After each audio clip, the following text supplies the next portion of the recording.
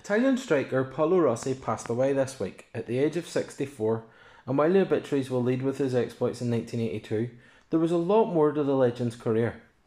Born in 1956, Rossi began his career with Juventus, but his first team opportunities were limited due to his age and multiple knee injuries that meant the bulk of his appearances came in the Coppa Italia. In 1975-76, he was loaned to Como, where he made his Serie A debut, but he played on the right wing and failed to make much of an impact. In 1976, he went to Vicenza on a co-ownership deal, and it was with the Bianco Rossi that he really made his breakthrough. 21 league goals were enough to see him win the award for top goal scorer and Vicenza the Serie B title. Rossi carried that momentum into Serie A and scored 24 goals, which won him the Capocannoniere for the 1977-78 season, and helped newly promoted Vicenza to second in the league behind Juventus. That form earned him a place in the Italian squad for the 1978 World Cup, and while most people will remember him for his performances 4 years later, he also had a huge impact in 1978. He played in a mobile front three with Franco Cozio and Roberto Bettiga, which caused all kinds of problems for opposing defences. In the end, he scored 3 goals and set up 4, which earned him a place in the team of the tournament and the silver ball as the second best player in the competition after Mario Kempes of Argentina, whose 6 goals helped the hosts win the tournament. As Rossi was co-owned by Juventus and Vicenza, the clubs had to bid for full ownership of the player, and Juve actually paid a world record fee at the time of around 1.75 million, a record that would stand until 1982, when Diego Maradona left Boca Juniors for Barcelona.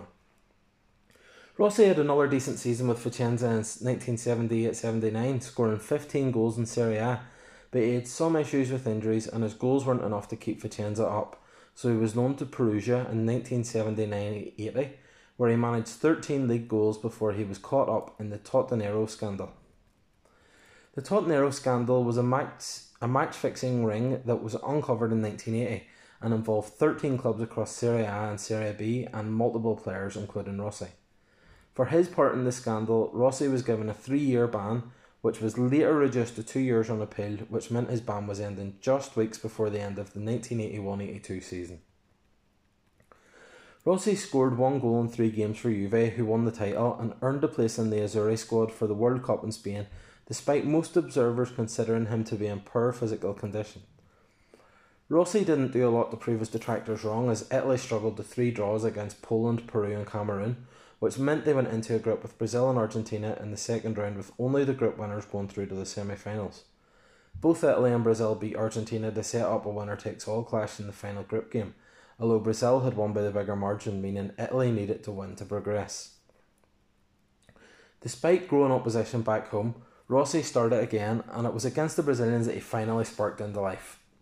He scored on the 5th and 25th minutes, either side of a Socrates goal, to give Italy a half-time lead, but a Falcao goal threatened to send the Azzurri home before Rossi completed his hat-trick, which earned Italy a semi-final spot and the 1982 Brazil team the title of the best team ever not to win a World Cup.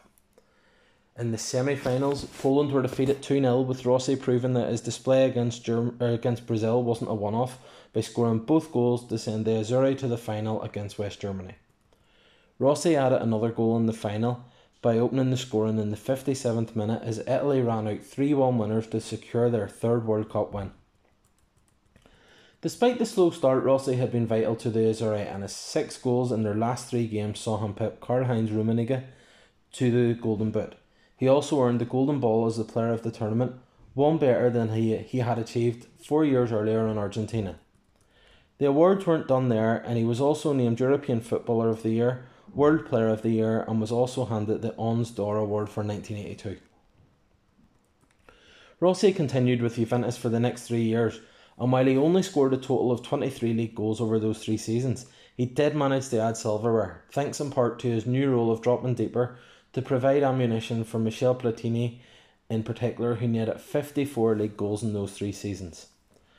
The Scudetto was won in 1984, the Coppa Italia in 1983, and the European Cup Winners' Cup and UEFA Super Cup in 1984. His final game with Juventus came in the 1985 European Cup final, a game in which he helped Juventus to a 1-0 win over Liverpool. That should have been one of the best days of his career, but the game was overshadowed by crowd trouble beforehand, which resulted in the deaths of 39 people when a retaining wall in the stadium collapsed. He moved to Milan for the 1985-86 season and only scored 2 league goals for the Rossoneri, although they were memorable as they came against Inter in the Derby della Madonnina. The Azzurri selected him for the 1986 World Cup, but he never played as Italy crashed out to France in the last 16. He was struggling with his fitness due to injuries anyway, but he also failed to cope with the high altitude, and it was Giuseppe Galdarese who led the line for the Italians. By this stage, Rossi was in his 30s, but he still felt he had something to offer and signed for Hellas Verona for the 1986-87 season. And despite only netting 4 times in the league, he helped guide Verona to 4th place in the league. Rossi decided to call it a career after that season in Verona and went into real estate, but he kept himself involved in football, working as a pundit for various Italian sports channels and even had a stint as a vice president of AS Piscina Valle del Giovinco, who were in the 3rd tier of Italian football at the time. As well as the honours he won on the field, Rossi has also received multiple awards since retirement. He was named by Pele as one of the best 125 living footballers of all time as part of the FIFA 100 celebrations in 2004, and was 12th in UEFA's Golden Jubilee Awards, which determined the best European footballers of all time. He has also been named as a Golden Foot football legend, and in 2016 he entered the Italian Football Hall of Fame. In his later life, Rossi was diagnosed with lung cancer and sadly succumbed to the disease on the 9th of December 2020.